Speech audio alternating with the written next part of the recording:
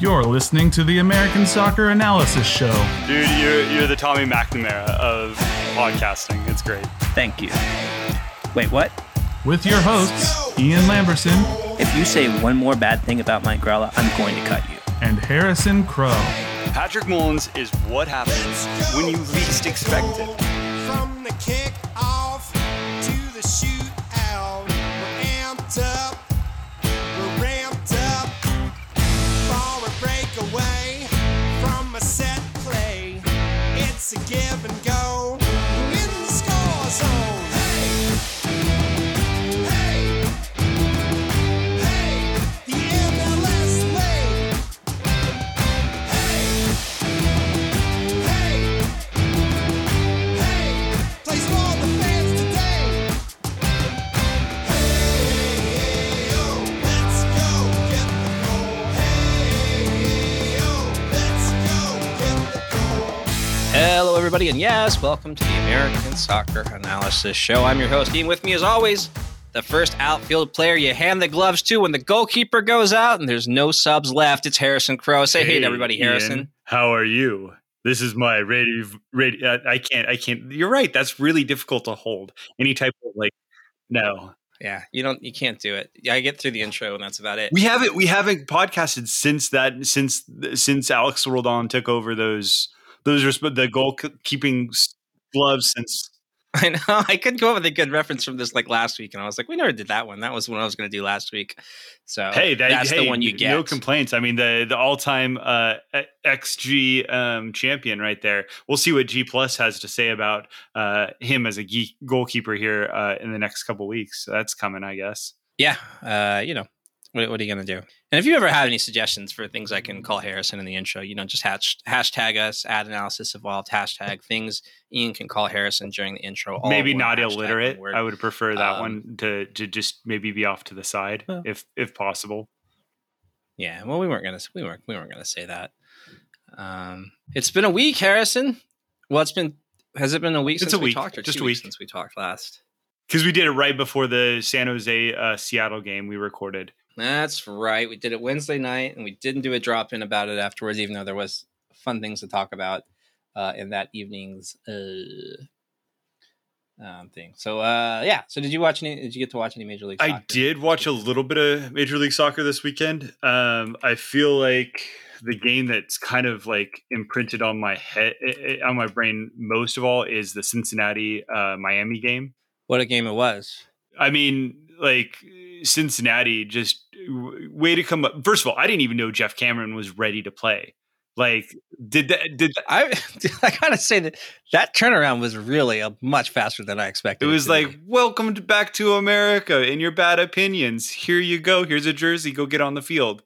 And yeah, now you play for Cincinnati. That's what happens to you. Yeah. So that happened. And then Higuain basically kind of stole the show with bad defending. And honestly, I thought Brek Shea, I continue, and I will probably say this is probably a really bad hot take, but I think Brek Shea was better than Gonzalo Higuain.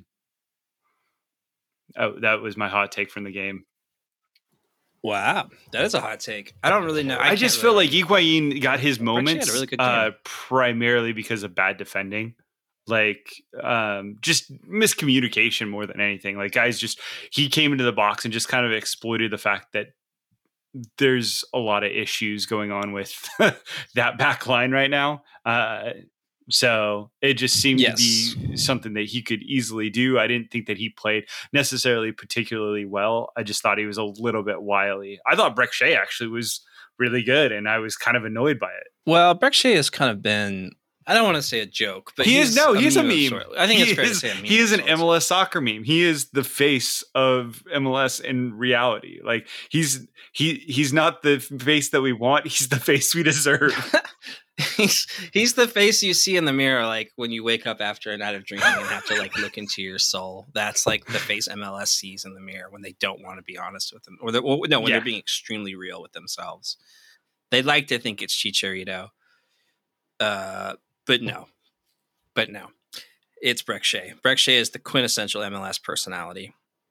And he's he's an interesting guy. I think we have a friend that was a Vancouver fan where he stood for a while that said that Brek Shea always struck her as someone who was pretty good at soccer, but just really didn't want to be a soccer player very much.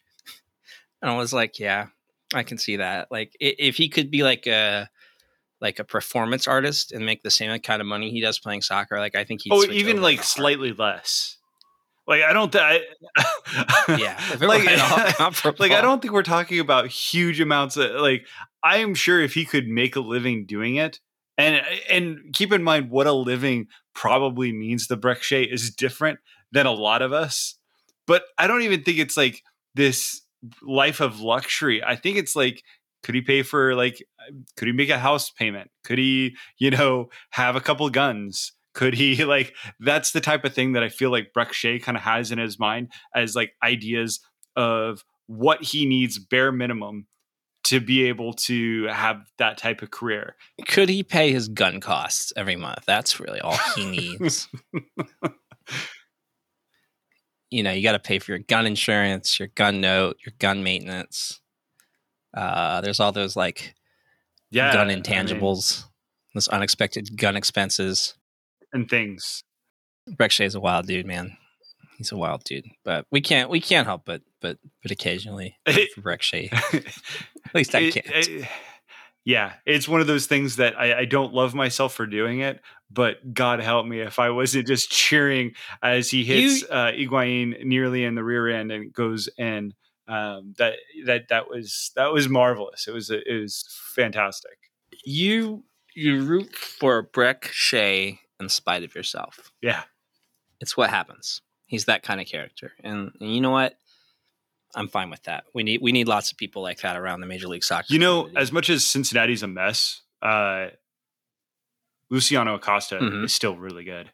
Yeah, he is good, isn't he? Cincinnati got exactly the player that they needed in him.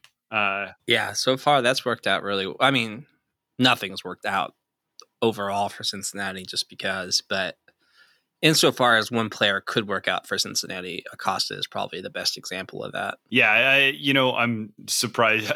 Somebody said to me they didn't know Alan Cruz was actually still a member of Cincinnati. I didn't know Kubo was playing in center midfield. I guess he kind of did. He kind of swapped out wide a little bit with Barriel, who I thought was really. I had never heard of him. I honestly wasn't tracking him. I thought he was very good in that game. So a couple of things kind of popped out to me. You know who I saw this weekend that perked up my eyes a little bit, perked up my ears. That I guess you can't perk up your eyes. I get like your eyes get bigger, right? Yeah, maybe my eyes get a little bit bigger. Maybe it just scratched a little itch and just made me go, huh, what's going on there? And that was Adrian Perez for DC. Oh, United. yes, the former LAFC. I guess. Yeah, tossed away. He didn't the end product wasn't really there, but he was a hassle for a while. For, DC Orlando. Is interesting, and his movement was just wild. He was all over the place, just not in places where you would expect him to be. And I was like, this is an interesting guy. And I made a mental note to keep. I thought DC was really good. I thought they were really entertaining. And the fact that they came away, they lost against Orlando, that was standing. I thought that they played a really good game, and I think they continue to have some really good moments across those games. I think that they're going to get better. I think they're going to be a team that come July and maybe even August, you kind of are surprised that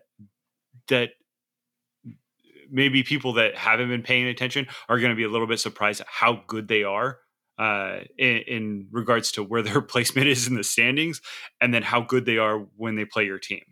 Because I think their overall coordination as a team is getting better. It's getting tighter. They got Bill Hamid looking to come back this weekend.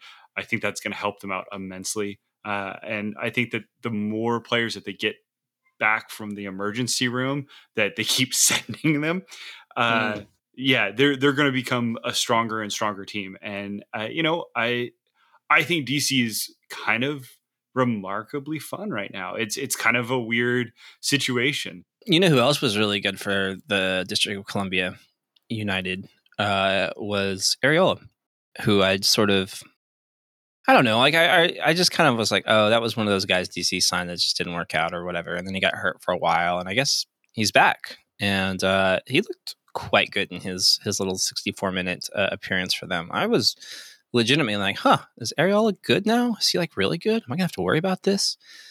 I don't know if I am, but yeah, very interesting showing from DC. Well, he came back injured, not in the same way that Jordan Morris did, but he came back with a little bit of a knock, which is a requirement to be part of the DC United team. You have to have an injury of some kind. Yeah. It's like 3. You had to have 3 shots over the course of the year to play. Do you know how like if you're going to like juke stats, like say like if you're a politician and you want to like make there be less poverty in your district, so you just like lower the standard of what poverty is, you know what I mean? And then like, hey, I think that's kind of what's going on with DC's injury list. Like apparently Losada is just a absolute stickler for health. And like, so he will just be like, oh, did you limp? You're out. No, not doing it. Who's next? Like, I'm not sure a lot of those people, like, I think a lot of those guys would be playing for other managers, but for whatever reason, he's just like, nope, we're not doing it. People are going to be perfectly fit or they're not going to be in my team. And it's really, I think, a good system. I think it's going to take a little bit of time to grow through, but it's the standard that he's sitting there for fitness is so different than what they had under Ben Olsen. And I think it's only going to bring good That's a things really to them in the long interesting run. commentary. And, considering how much they have been kind of nursing that team, that might be a really good way of going about it.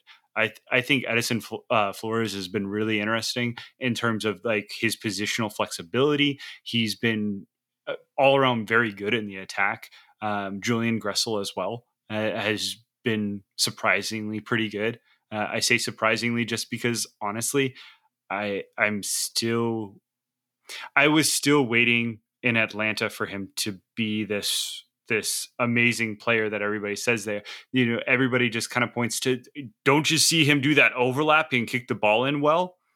And I'm not trying to diminish necessarily what is a skill that he does have, but there are many different aspects. And I don't know if I saw him do a great many versatile things. That I think it was fair to say that he was underwhelming last season for DC United. I don't think that's unfair. I think that it was probably unfair to expect him to just sort of slot in and turn Ola Kamara or whoever they had up there last year into Joseph Martinez. I think if that was the expectation, Ola Kamara that's played like rough. 10 minutes? That's what I'm saying. I don't remember who they even had most of the time But last season. I mean, top, I think Ola Kamara can be Joseph Martinez to a certain extent, right? I don't think it's necessarily a bad plan. He can be very good. I just don't think he is not. Yeah, he has not found that yet in DC, and that's understandable because DC is still very much a work in progress. And I feel like they got Gressel in the idea that he had these to go to baseball and quote their system. They kind of looked at him as being a 5-tool type player. Like he could do like everything out on the wing. Yeah, and in reality, like I mean, he was really good at what he did at Atlanta. But I don't feel like Atlanta asked him to do, 6 things or 7 things. I feel like they asked him to be above average, and he was above average at about 1-2 things, right? Contribute in your area, play your game, and that is going to interconnect with, a couple other players. I mean, I think he was a little bit better than above average at some things. Like he was a really good wing player. That's okay. No. Maybe it's just. Maybe you can say I'm a salty northerner. I don't know. I don't think I saw many of his games that I thought that he did anything aside from applying service really well. Like he it's not like he was bad, right? I don't think he did anything really like he had this huge problem in tracking back or providing defensive coverage or anything like that. I don't think he was great 1v1 as a defender. I think he wants to be an attacker, and I think his skill set plays to that area, but I don't think that he was anything to write home about. Like, I wasn't sitting there thinking, okay, this is our answer to the U.S. men's national team problem at right back. You know what? Forget all these other guys. I mean, Wow. and look, we kind of, that was kind of the talk, right? Everybody was talking, well, when is he going to get his green card? When is he going to start playing for, when can he start, being naturalized and he can be a, American player? Like, if that happens, cool. I'm really happy for him if that happens. I just felt like maybe the idea of what he was providing was a little bit much, right? Like, okay, but let's be, the guy had 17 goals and 35 assists over 3 seasons, basically playing as a wing back in Atlanta. Like, that's not nothing. That's a good return. Yeah. I mean, he played on a fantastically loaded team. It's true. That's true. He did play on Atlanta back when Atlanta was good. But I think if you asked a lot of Atlanta fans right now, they would say that that's the player that they're missing. I think the most. Miguel Almiron is the player that they're missing the most. And then after that, I think I would take Darlington Nagbe. But look, notwithstanding, you're right. They could use Julian Gressel out on the wings. Absolutely, I will totally give you that. I don't think that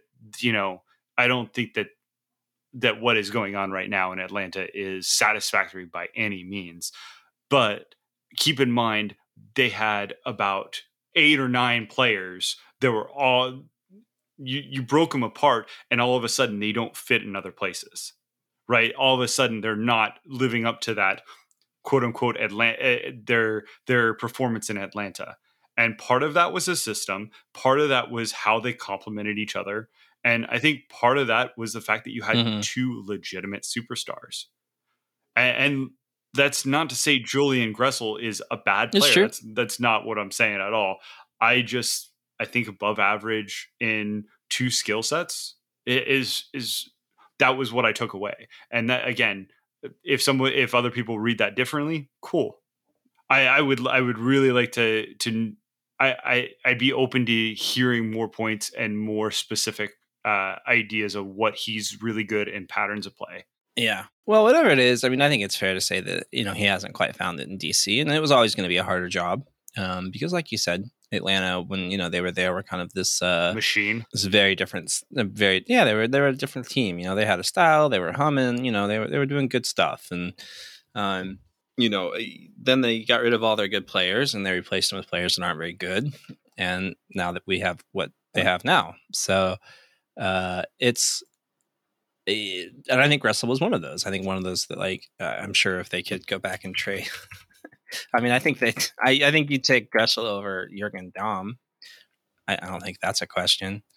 But yeah. I mean, I'm looking at it. He stats well. He's goals added. He was 2.43 that year. It's not bad. 1.4, and then at DC, it's a lot less. Looks like he's kind of not doing as much in the way of shooting at DC. Like, he seemed like he had a lot more looks in Atlanta, so that's kind of where he's losing some perceived value there. And that's probably also because DC hasn't necessarily had a primary focus for Gressel to play off of, right? I would think once DC has a little bit more of a established attack, and I think that that's really where what they're missing right now is to have kind of the quote unquote guy, and whether that was supposed to be Ola Kamara, whether that's going to be Adrian Perez, I don't know. Edison Flores maybe I guess as the 10. Secondary striker, I guess, is kind of what he kind of falls into right now in that 3-5-2 kind of plays. He's kind of like withdrawn striker thing. Yeah, that's exactly what I was going to say. But I mean, this is a good team. I mean, like, you look at this DC team, I'm a little concerned. Like, I look at like Tony Alfaro and I'm like, is that guy good? Because he wasn't good in Seattle at all. He wasn't, but he was like but famously also, terrible. Like, the coaching staff swore up and down, like, this is a guy. Right, like, and then he left Seattle and went to Chivas. Like, he has us really good. People think very highly of him, Some people do. That's true. I think that there were like coaches that were up really high on him, but I don't think that at that time in Seattle, like they were in a position where they were like, "Oh, let's develop this guy Exactly. and get through his growing Exactly. pains." And maybe DC is in a better place, or maybe he's a more finished article now. I don't know. He seems to be doing okay. It's surprising to me, but every time I see that name, I'm like, "Oh man, that guy." Never expected to see him, you know. I never expected to see his shadow cross. He's a slightly above average player, maybe even just average, but he's above replacement. So, and ultimately, that's when you are that thin at center back and you can throw out somebody that's above replacement. I mean, that's huge, right? Well, especially if you're going to be, especially if you're going to be running 3 per game too. I mean, you're going to need some depth there. So that is the deal. Yeah, well, there you go. DC United fans, look at that. We talked about you for like 15 minutes. Much longer than either one of us had planned on that. Yeah. Once again, we didn't really do a great job scripting our show out this week. So we're going to be bouncing all over the place again. But what else is interesting to you, Harrison? Did you see any other interesting things this weekend?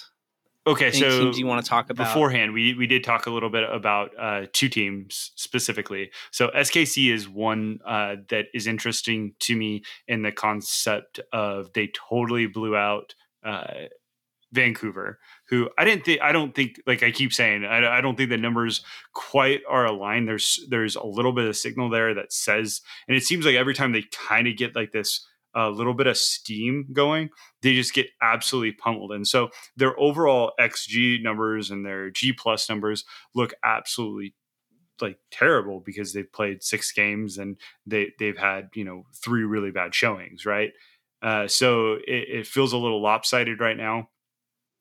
And SKC is in the same boat, right? Kind of in the better situation though, where their XG differential is just huge. It's 5.63. It's second in the league.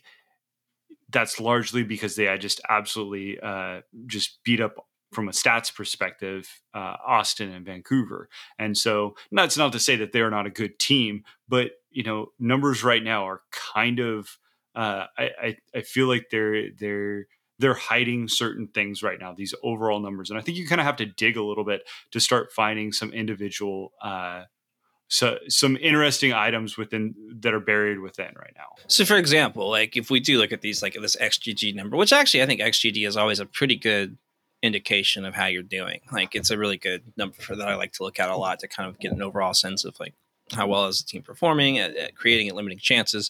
And you would see teams like Seattle, who you would think would be the top in that, but they're only 4th. Yes. I believe. And, above them you have Nashville, which I think would raise some eyebrows. You have NYCFC, which probably raises a few less, and SKC. But I think NYC got to play Cincy. I think Nashville did too. And that's like 1/5 of what they're being tested on, and Seattle definitely did not. They've had a much harder schedule. So you do have to kind of take that into consideration when you're looking at this stuff. But it does create some interesting things right now. Like I was looking at, SKC and NYC and Nashville today at their numbers. I was like, these aren't bad at all. And I know Nashville's not a team I would have thought of as like, wait. Yeah, because, and XG and G Plus are both kind of aligning with this, right? SKC, NYC, Nashville, both are well liked in both metrics. So they're definitely good teams, right? And Nashville coming on from last season, they showed some really good signs, and really digging into some of the into the individual games, and you can see Nashville specifically. Every team that they're playing against, they're really suppressing their chances. And so Gary Smith, which I mean surprises no one, has this team very focused on the defensive end. But now it seems like it's that attack is starting to complement, right? And so much like what we're talking about with DC United, them needing that finished product there on the attacking side, Nashville seems to finally transition, and they seem to be a much more complete team at this stage. So it'll be really interesting to see how that as they kind of mature as a team, how that is going to manufacture 2-3 months down the road? And are we starting to see this team actually start to, go up the standings? Are they actually going to be a real legitimate, top 5 team? Which, sounds silly to say, especially this early, but I mean, both models like them a lot right now for what they've done very early on. Yeah. And, they certainly, like, according to the table, they're sitting, Nashville sitting in 8th in the Eastern Conference. Of course, there's 5 teams with 8 points and they have 7. So it's a little bunched up there, a little early to be making that. And their points per game are 140, which I think puts them 3rd in the East right now. 4th, maybe. Yeah, 4th. And certainly, like, defense wise, like, one thing you have to like, no matter what you look at, is, they have the 2nd lowest shots allowed in the league. Like, they're just limiting chances very well. Like you said, they suppressed that. They've allowed 45 shots over 5 games. New York is, of course, the Red Bulls, who are famously good at this, have only allowed like 39. But I think at the same time, like, they've allowed better shots. Like, Nashville definitely has a lower XGA. So it's the kind of thing that I think it's worth watching. And it's exciting to think about, like, is this a team that could be like a top 5, certainly a playoff team? Well, and right? I think that the thing that makes it really fun is that there's a consistent, all the narratives right now are very focused on these teams that have spent and teams that have brought in relatively high profile players, right? Even, I was going to say Orlando with Nani, I guess, kind of. But, Miami, Seattle, NYC's been spending. They've been bringing in young players. LAFC, LA Galaxy. These are the players that they've really focused on. And really even New England, I feel like New England's got a little bit more with Carlos Gil and Gustavo Bo. Man, I am tripping over names, which, uncannily uncharacteristic. But I love this Nashville theme because I feel like they're a bunch of unknowns, and that's not really true, but I kind of like that they've piecemealed this team, and they've piecemealed it, and they've made some gambles on some players that had some positive signals, had some positive underlying numbers, and they stuck to them. So Daniel Levitz, specifically, showing really good in the G+ right now. I think you mentioned him last week. He's somebody that caught my eye this weekend. Good performance. So, I think that's the fun aspect of this. That's just kind of counters very much in the SKC vein, right? Assemble some players that are pretty good domestic, defensive oriented teams. Yeah. And it was also like when you look at someone else that kind of came out around that same time and has gone a different direction, like Cincinnati, who've tried to bring in like bigger name players and whiffed majestically on basically all of them, except for really Acosta, maybe. I like it does. It's the kind of thing that does like just that brightens your heart a little bit to see like a scrappier little outfit that's kind of doing things around the margins a bit more. And they're putting together like a team with Dave Romney, at the heart of their defense, and being like, this is a team that's going to compete. And I like the guy they bought, Cadiz, Jandro Cadiz, for the up top. I've extolled for hours on this show probably about the virtues of Dax McCarty, and like you said, Daniel Levitz, and I think Jaleel Alibaba's there too. I don't think he's playing a lot, but it's exactly the kind of player that I would have when I think about Nashville succeeding, and I'm smiling. It's because they have a guy like Jaleel Alibaba, a player of that sort. Like Annabelle Godoy, like they just kind of found these guys around the league that were just like, just were like decent contributors to some kind of teams. They got one star in Zimmerman.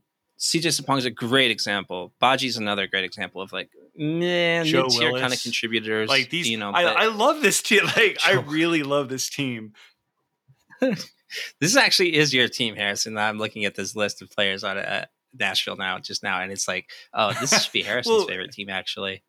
They got all I was going to say Bwana, but I really so for a few years there's been somebody that I've had my eye on. That's Taylor Washington, and okay, he sits on the back. Yeah, he had a really good run with, I think it was Pittsburgh in the USL. He had a couple of different stops elsewhere. Alistair Johnston has also been really a solid piece for them. Like they added Baji at the start of last year, and then Sapong this year. Like this is just like an awesome team when it comes to that. And then yet they have like Hani Mukhtar just still sitting on the bench, able to contribute minutes, who just absolutely was brilliant when he was healthy. So this is so much fun. I can't wait to see what this team really kind of grows into, and maybe this is the apex of what they are, and teams kind of catch on to them. But this has been really fun so far. A good start of the season. Well, and you can't deny the influence, I'm sure, of the opening guitar lick of the match. Which happens each and every match at Nashville's home. That's not a joke. They do that. It's what is it? Pretty cool. It's guitar lick. Atlanta's got like the Golden Spike, and Seattle has like the March to the Match, and there's all those little things that teams try to make up to be like their thing. They have like someone come out and just play like a sick guitar lick, and they're like, it's the guitar lick of the match. I had no idea that was the thing. I had no idea. Well, that's embarrassing. Yeah. Yeah, I mean, it was last year. I have not seen it this year, but why would you get rid of guitar lick of the match? Like you just wouldn't. That would be silly. That one's actually really good. So one thing I wanted to bring up, because I, for whatever reason, have a lot of LAFC and LA Galaxy people shouting at each other on my timeline over the past 2 weeks. And I don't know if you know this, but LAFC this year are supposedly very bad. You've heard this, right? Well, I mean, and LA Galaxy are also very, very good. One of the best teams in the league. I don't know if you've heard this. I've seen this. I've seen this before. So G+ and XGD basically both like LAFC over LA Galaxy right now. Yeah, I think they're a better team. But the standings, I know, but here's the thing. You I just MLS had, shrill. Our friend, speaking of Nashville, yeah, shrill. Not me. I'm not an MLS shrill. I'm the opposite. I'm a renegade, man. I'm a maverick. Oh no. What if I was? Like there's a very like there's our friend Ben. Oh yeah. Speaking of Nashville, over at Soccer Way. Published I don't know if he published it, but he was showing me a strength of schedule rating that he kind of built. And LAFC had the toughest schedule. Now, a lot of that, I think, was they had to play Seattle twice. But it's worth noting that, I think, when you're looking at what we're kind of dealing with here. And it's not that LA have gotten like a super like easy schedule, I don't think, or the Galaxy, it's confusing. I don't call them LA Galaxy. I just call them Galaxy. Two things. It's just the Galaxy. Okay, I can do that. But I always just like to say LA, and I used to call them the Los Angeles Galaxy because I like to not use abbreviations. So you don't like lag? You don't just like use lag in your terminology? No, but I got back when I did stuff for Total MLS, I would write about the Los Angeles Galaxy, and like their team communications officer like sent me a message like, "Don't do that. It's LA Galaxy. Respect the branding." And I was wow. Like, okay. I know we've gotten emails from different brand marketing, but yeah. No, I mean, they're doing their job. They got to protect their brand. So don't call them the Los Angeles Galaxy. So they are LA, but then it's like LAFC. I don't know. It's confusing. So, okay, I'll just call them the Galaxy. Link aggregation. That sounds fine to me. I mean, they played like they've had to go up against, like they had Austin, which was, I think, a pretty easy team last week, but they had to do LAFC. They had to do Seattle. Those were tough games. New York Red Bulls is not an easy game. Inter Miami, not really an easy game either. They've done okay. I think their infrastructure is better for their team, right? Like, so not just the organization. Miami. Galaxy? I think they're a more well-rounded, deeper club. Miami is at this point than they were last year. Yeah, I would agree with that. But I'm just saying, like, I think if you compare LAFC's like schedule to the Galaxy's, I think LAFC had it a little bit tougher. Certainly Seattle twice, but the Galaxy haven't had just a cakewalk. Like, those aren't, like, Austin's an easy game. But I don't think Red Bulls or Inter Miami are cakewalks. And certainly, they did beat LAFC, and they got beat pretty badly by the Sounders. Yeah, but I mean, so you look at the numbers that they're giving up. They still have not fixed that back line. No, they haven't. They've given up a lot of goals, like a whole lot of goals already. They gave up 2 to Miami, 2 to Red Bulls, 3 to Seattle, 1 to LA. They shut out Austin, but they still FC, gave up you're gonna at some over point a goal in XG, right? And that was for away team. Yeah, they like did. we're not talking about it that they were the away team. And they're playing a difficult, game in Texas. No, Austin came into their house and still created chance after chance after chance. Like, there were some moments that they had, and so I'm not sold. I will say I had a lot of confidence in LA Galaxy. I picked them to be in the top 3 at the beginning of the season. What if I told you that they're very rumored to be bringing in Edin Dzeko from Roma? Isn't he like 40? In Manchester City fame. Yeah, he's like 40. I don't know. It was going around on Twitter today. I was like, well, okay. That's not really where I would have put finances, just to bring in like a second. Well, if you don't have to, look, there is no team better in the league of doing what Miami wants to do than the Los Angeles Galaxy. There you go. Yeah, they're not always going to do what makes the most sense, but they're going to secure. You gotta give them that recognizable talent for their brand, right? And look, I know that guy, Ian. No, he played for Man City. He had a spell with Man City. I wasn't sure you would. I'm impressed, Harrison. You are a European soccer expert, though. We all do know this. Let's talk about the New York City Football Club. What are you thinking about the New York City? I think Castellanos is very, very good. He's good at all types of soccering, Ian. All types of soccering, as you like. That is a way that you would phrase it. I feel in my mind, you would put. He's good at the soccering. I would say, and look, I would say that yes, he's good at kicking. He's good at heading. Those are the main skill sets in soccer. So there agreed. You go. Very much agreed. G Plus doesn't like him necessarily in the same vein as some of the other more. I don't know. He kind of, I think, falls victim to that same place that like Rui Diaz does, where they're just sort of in that kind of, they do a bit too much for G Plus to properly weight what they do. They do too much. You know what I mean? Well, I mean, like, I feel like Castellanos tends to be involved in build up a little bit. Like, he's not just like your end guy. Yes, you know what I mean? Like, I think his like main, like his other position is he's more of like a secondary kind of guy. So G Plus isn't really sure what bucket to put him in and which set of players to compare him to, because he kind of has this hybrid role between two kind of roles that we're just now starting to see that hybrid role coming back into vogue again in Major League Soccer, I think. And so I think that in future editions of goals added, you know, once they recognize that archetype is its own thing, you know, I think that will weight some of these players that are kind of drop back into the midfield and get involved in build-up play kind of strikers that aren't. Whereas right now, it really likes guys like Chicharito and stuff that are just like, just be at the end and don't waste possessions and don't try things. Just kick the ball in the goal. So, but I mean, I think it would be crazy to say he's not a good player. He looks fantastic. And well, and you can see exactly what you said within his breakdown, right? Within the different columns within G Plus, receiving is just completely off the charts. He's a smart player. He's got that great, just like sense of where to be. Rui Diaz is the same exact way too. He's exciting. So yeah, it'll be.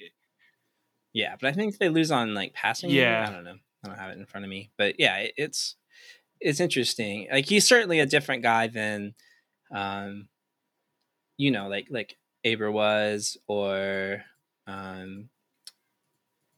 Joe Inga Berge. No, I'm just kidding. I just wanted to remind everyone about Joe Inga Berge. Yeah, That's pretty funny. I don't even Remember know him? where he's at. I don't remember them even parting ways. They just kind of snuck him out the back, and we're like, thanks for coming all the way from Norway. We appreciate you. Yeah, he just wasn't there anymore one day. I want to say he went to like, I don't know, where could he Vikings? have gone? I think he went to wow. like Australia or That's a something, maybe? 180 Yeah, he was from where. Yeah, I don't remember. He did not go straight home, I don't think. Maybe he did. I could be thinking of someone else. But let's pour one out for Joe Ingeberge. A player I always had high hopes for, just because I liked the way he looked with his beard and his Yeah, I his get whole that. vibe, No, he went back to Malmo. He scored 9 goals in 54 games for Malmo. That's about right. That sounds like that's Playing about with where he's at. Wolf That works. Ikerson. Ikram. Magnus Wolf Eichram. That's right. Yeah, the Wolf. What a waste that was. But yeah, so you look at New York City Football Club, and another guy that I think is really Jesus Medina was like persona non grata last year. Like just nothing. Nobody wanted anything. Like he was a flop. He was like a waste of money.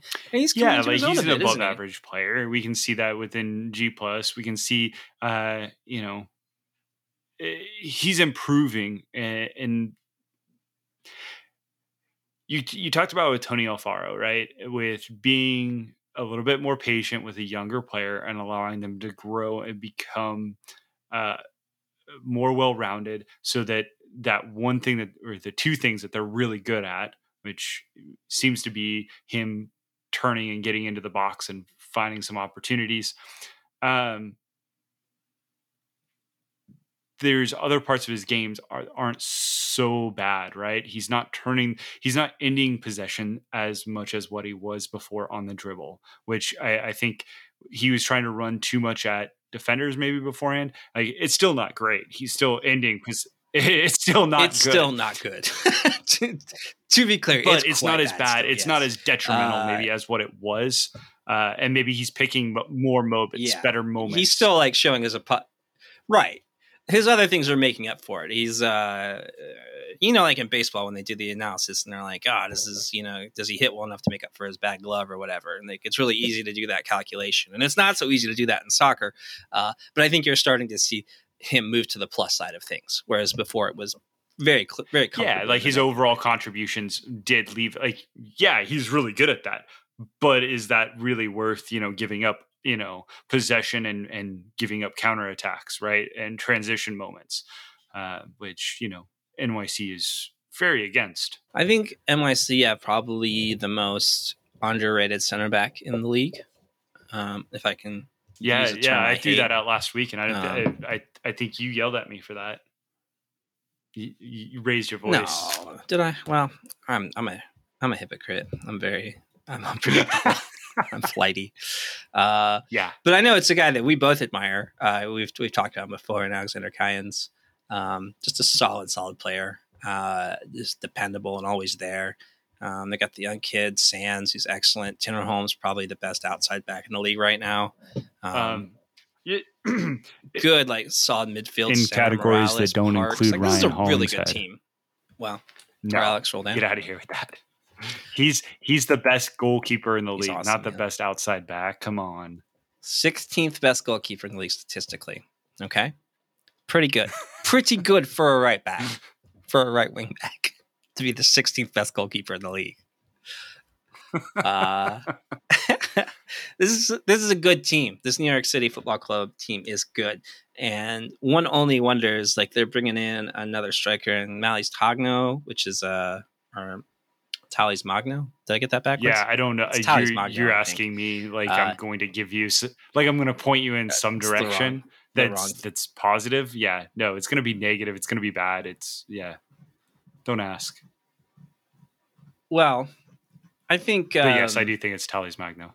It's Talis Magno, and this is the kind of thing you wonder like what that's going to mean for Castellanos. Like what, like if they can find a way to make those two, like make that work, and then I think it's going to be tough for Haber coming back into this team now. Like it really seems like it's one of those unfortunate injuries where like you go for so long that they kind of have to replace you, especially in that position.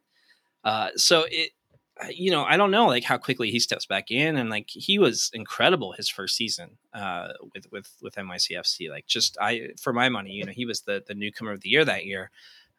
Just so prolific and so consistent. And now you just like, it's weird to think, okay, well in a few months, like, is he going to even have a job? And I don't know, a lot's changed since he left, new coach, like all kinds of stuff. So that's going to be a curious puzzle for them to work out. Now, I think Doyle has mentioned, and maybe it's somebody else, Matt Doyle from MLSsoccer.com, kind of mentioned maybe sliding Castellanos back out to the outside midfield. I feel like they're probably, it's probably going to be a striker partnership, right? With just having Castellanos, slide underneath, right? Like that seems like that would be the logical. That would make the most sense to me. But if there's one thing you can count on Major League Soccer teams to do, it's take a good striker and put them out wide, scoring and then goals. wonder why they aren't producing like a striker should. Yeah. So maybe Ronny Delia is not going to do that. I hope not, but we can't rule it out, can we? We really can't. No, I would not. I wouldn't. They're probably going to find some way. I feel like Ronny Delia is not Savarese, so I don't think we have to worry too much about that. But yeah. But in a way, all MLS coaches eventually do that. It's the law of nature, Harrison. I'm trying. Well, I'm killing myself because I'm trying to find another. What other coaches have really done this? Like Savarese is the one guy that I feel like we really. Savarese, is actually like I'm being a little bit hyperbolic for the sake of it. It used to be a thing back in the day. I think you'd see more of that. Like you'd see. Yeah. Okay. That did happen. You'd see like Siggy Schmidt used to put Nate Jakewell on the wing just cause. Like that didn't make any sense at all, but they just did it. Like you just would find like, we bought too many strikers. Gosh darn it. And we can't just not play them because they're so expensive. So just make one a right winger. You are starting to see it less. And that's what I do like about this two striker formation coming back into fashion too. Instead, it does give you more opportunities because I think a lot of teams do find themselves unless you're Portland and players. Giovanni Savarese, who's going to play Iba Bose back at left mid, even though he's going to go with the two striker formula and he's going to use Andy Polo instead up top because that makes sense on some level. He's killing me, Harrison. He's ripping me apart. All right. That's all we got to talk about today, Harrison. We did it. I hope everybody that was a fan of the four teams we talked about were entertained today. And I hope if you weren't a fan of those teams, maybe you're a little more aware of what's going on with them now, or you have some opinions, or maybe you got rid of your old team because you're like, they didn't talk about Montreal. They talked about NYCFC, and that's who I support now. In which case, I would say that you are very fickle, but no judgment because I am too. You have anything else to add to us today, Harrison? Thank you so much for listening. Thank you, as always, to my friend, my colleague, my co-host, Harrison Crow. You can find him on Twitter at Harrison_Crow. You can find me on Twitter at a handle for Ian. Please follow American Soccer Analysis on Twitter at Analysis Evolved and check out the website, www.americansocceranalysis.com. Lots of good stuff on that website. Goals added. We got data for NWSL. We got it for USL. We got it for NASL. And, of course, Major League Soccer. You can just see data there all day, every day. You could just not do your job for an entire week just looking at the data we have available for free. And you know what? You might get fired, but you would know a lot more about American soccer. And that's our only job. It's not to keep you employed, okay? Keep you informed. It's just to let you know about American soccer. Keep you informed. Hey, so Ian, real fast, while we're advertising stuff that we do on AmericanSoccerAnalysis.com, I understand that you also have an article that you recently spent a lot of time writing. What was this article? There will be an article on Sounder at heart.com. Jeremiah over there at SAH kindly reached out to me and asked if I would do a statistical deep dive into the miraculous season of the Seattle Sounders so far in 2021. And I did acquiesce. And let me tell you a spoiler. Alex Roldan is really good, guys. Check it out. It'll be on that website. I don't know when. But it's coming. Sign up now. Maybe it'll be up tomorrow. That's coming. So just go visit Sounder at Heart every hour. Just hit refresh until you see my article there. Then check it out. Leave a nice comment. Fight with some of the people that say I'm wrong. Okay? Because there will be lots of those. Very active comment section over there at sounderetheart.com. Check that out if you like. If you have any interest in the Seattle Sounders. That's it. We're done. We'll be back next week.